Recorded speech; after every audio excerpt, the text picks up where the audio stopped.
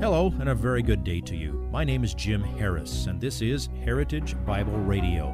Heritage Bible Radio is an extension of Heritage Bible Church in Boise, where it's my joy to serve as the teaching pastor.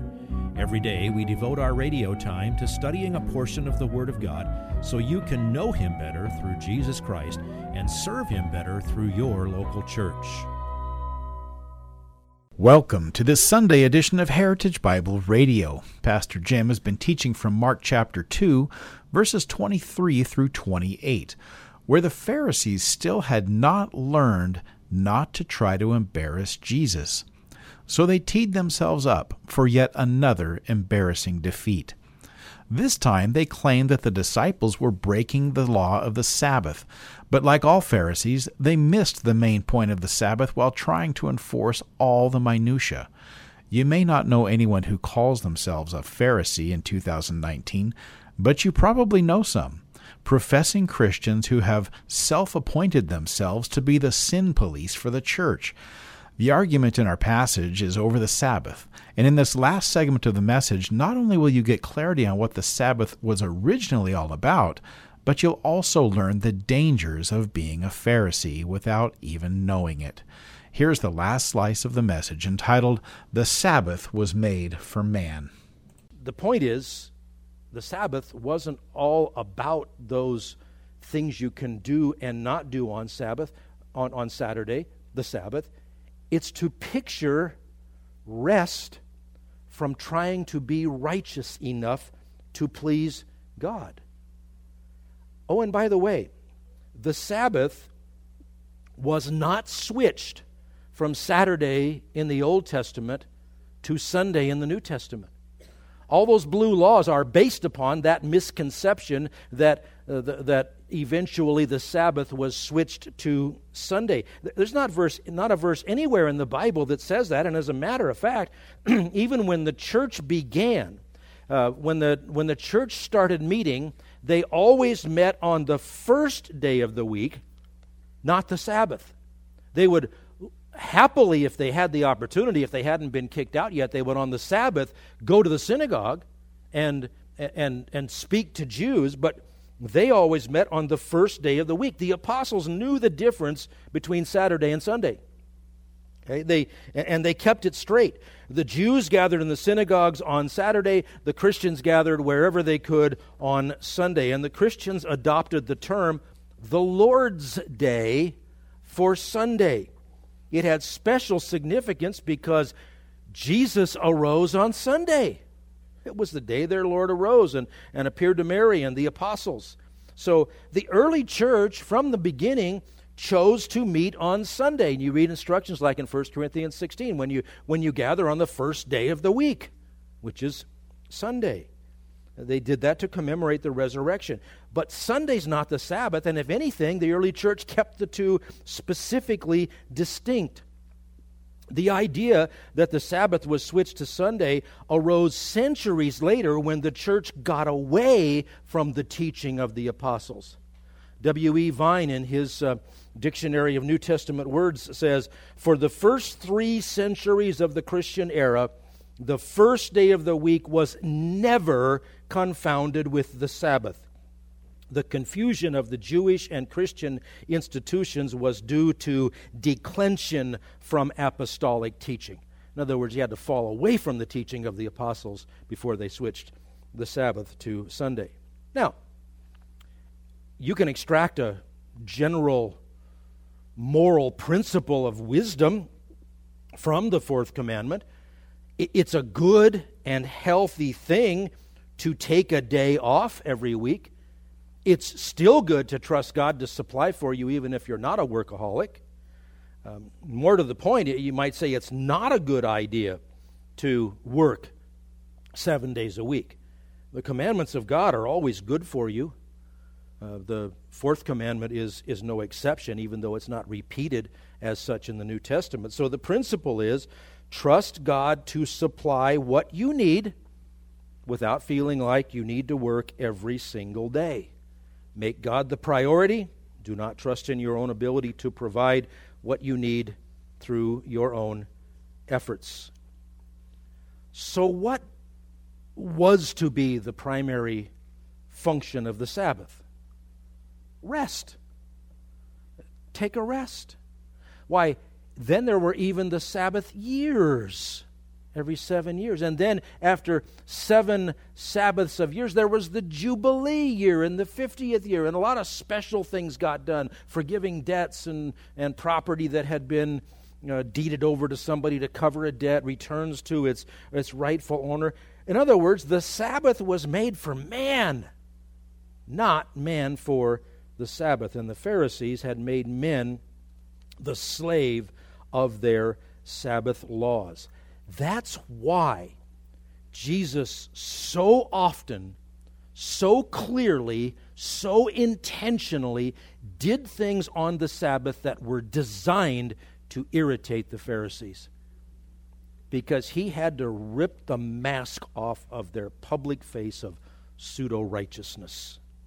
So, he says in verse 28, so the Son of Man is Lord even of the Sabbath. You know what? That must have hit them like a kick in the gut. Because Jesus claims to be the Lord of the Sabbath. Who invented the Sabbath? God did.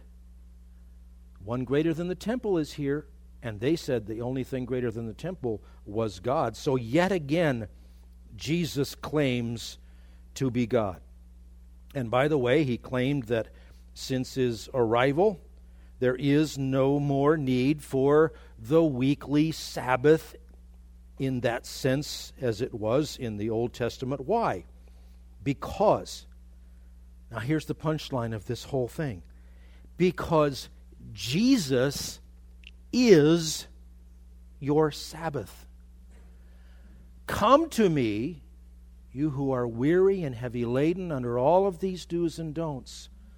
I will give you rest for your souls. Matthew 11:29. Is your soul resting in Christ? Or are you striving under somebody's lists of do's and don'ts to find acceptance with God? That treadmill has no off button. You'll just peter out at the end of your life, and you'll never be good enough. Worse yet, are you taking your convictions and trying to impose them on somebody else? That's the height of arrogance, self-righteousness. Listen, you let God work through His Holy Spirit in the lives of the rest of His children, just like He does with you. The mistake is when you say, oh God, thank you, Lord, I learned it, I've got to tell everybody else. Okay, it's fine to share, but then if you start taking that thing that God taught you and insisting that everybody else be on the same curriculum you're on the same pace you're on, and you become the judge, you're doing exactly what Jesus condemned. You working your way to heaven, or are you trusting completely and exclusively in the only one who can provide you with entrance to heaven, who can provide you rest for your souls? So, no more Saturday as the Sabbath. But you know what? There's something extremely important today. Look at this one in the book of Hebrews. The book of Acts is the historical transition from the Old Covenant to the New Testament, to the New Covenant. The book of Hebrews is the theological transition from the Old Covenant to the New Covenant. And the writer of Hebrews understood the Sabbath isn't repeated as it was in the Old Testament, in the New. So, what does it lead you to? Not just, oh, yippee, I can watch 16 basketball games on Saturday. I can play in 16 basketball games on Saturday. I say that just because it's March Madness going on right now and I don't care about basketball. So, I can judge you. No. Here's what it means. There remains a Sabbath rest for the people of God. For the one who has entered His rest has himself also rested from his works as God did from his. Therefore, let us be diligent to enter that rest. Go ahead, check me out. Read all through Hebrews. That rest is Christ. It's resting in him. Now, think about this. God invented the Sabbath. He was the first example. He worked plenty hard those first 6 days. And then he rested on the seventh day from creation. When did the seventh day of Genesis 1 and 2 end? It didn't. The first 6 days are literal 24-hour days, clearly marked out by evening and morning, and then God rested from creation ever since then. So if you're entering into his Sabbath rest for your soul, how long does that last? By analogy, for eternity. You rest in him. Christianity is based on divine accomplishment. God did it all, and he gives it to you as a free gift. So if that original Sabbath commandment was to commemorate God's finished work of creation, the Sabbath rest in Christ describes his finished work of redemption. I trust your soul is at rest in the Savior. Jesus is the Lord even of the Sabbath. The Sabbath was made for man. Remember, the whole purpose of the Old Testament law was to serve as a tutor to lead you to the Savior, who is Jesus. Heavenly Father, thank you for doing all that you have done, calling the universe into existence in 6 days, fashioning it as such as we know it. Thank you for that ultimate rest. If you would like this message on compact disc, let me know and we'll send it to you. You'll receive the entire message, not just the portion on today's program. You can order by phone at 353-4036 or by writing to us at 7071 West Emerald, Boise, Idaho, 83704, or on the internet at hbc-boise.org. Heritage Bible Radio needs your prayers and your financial support.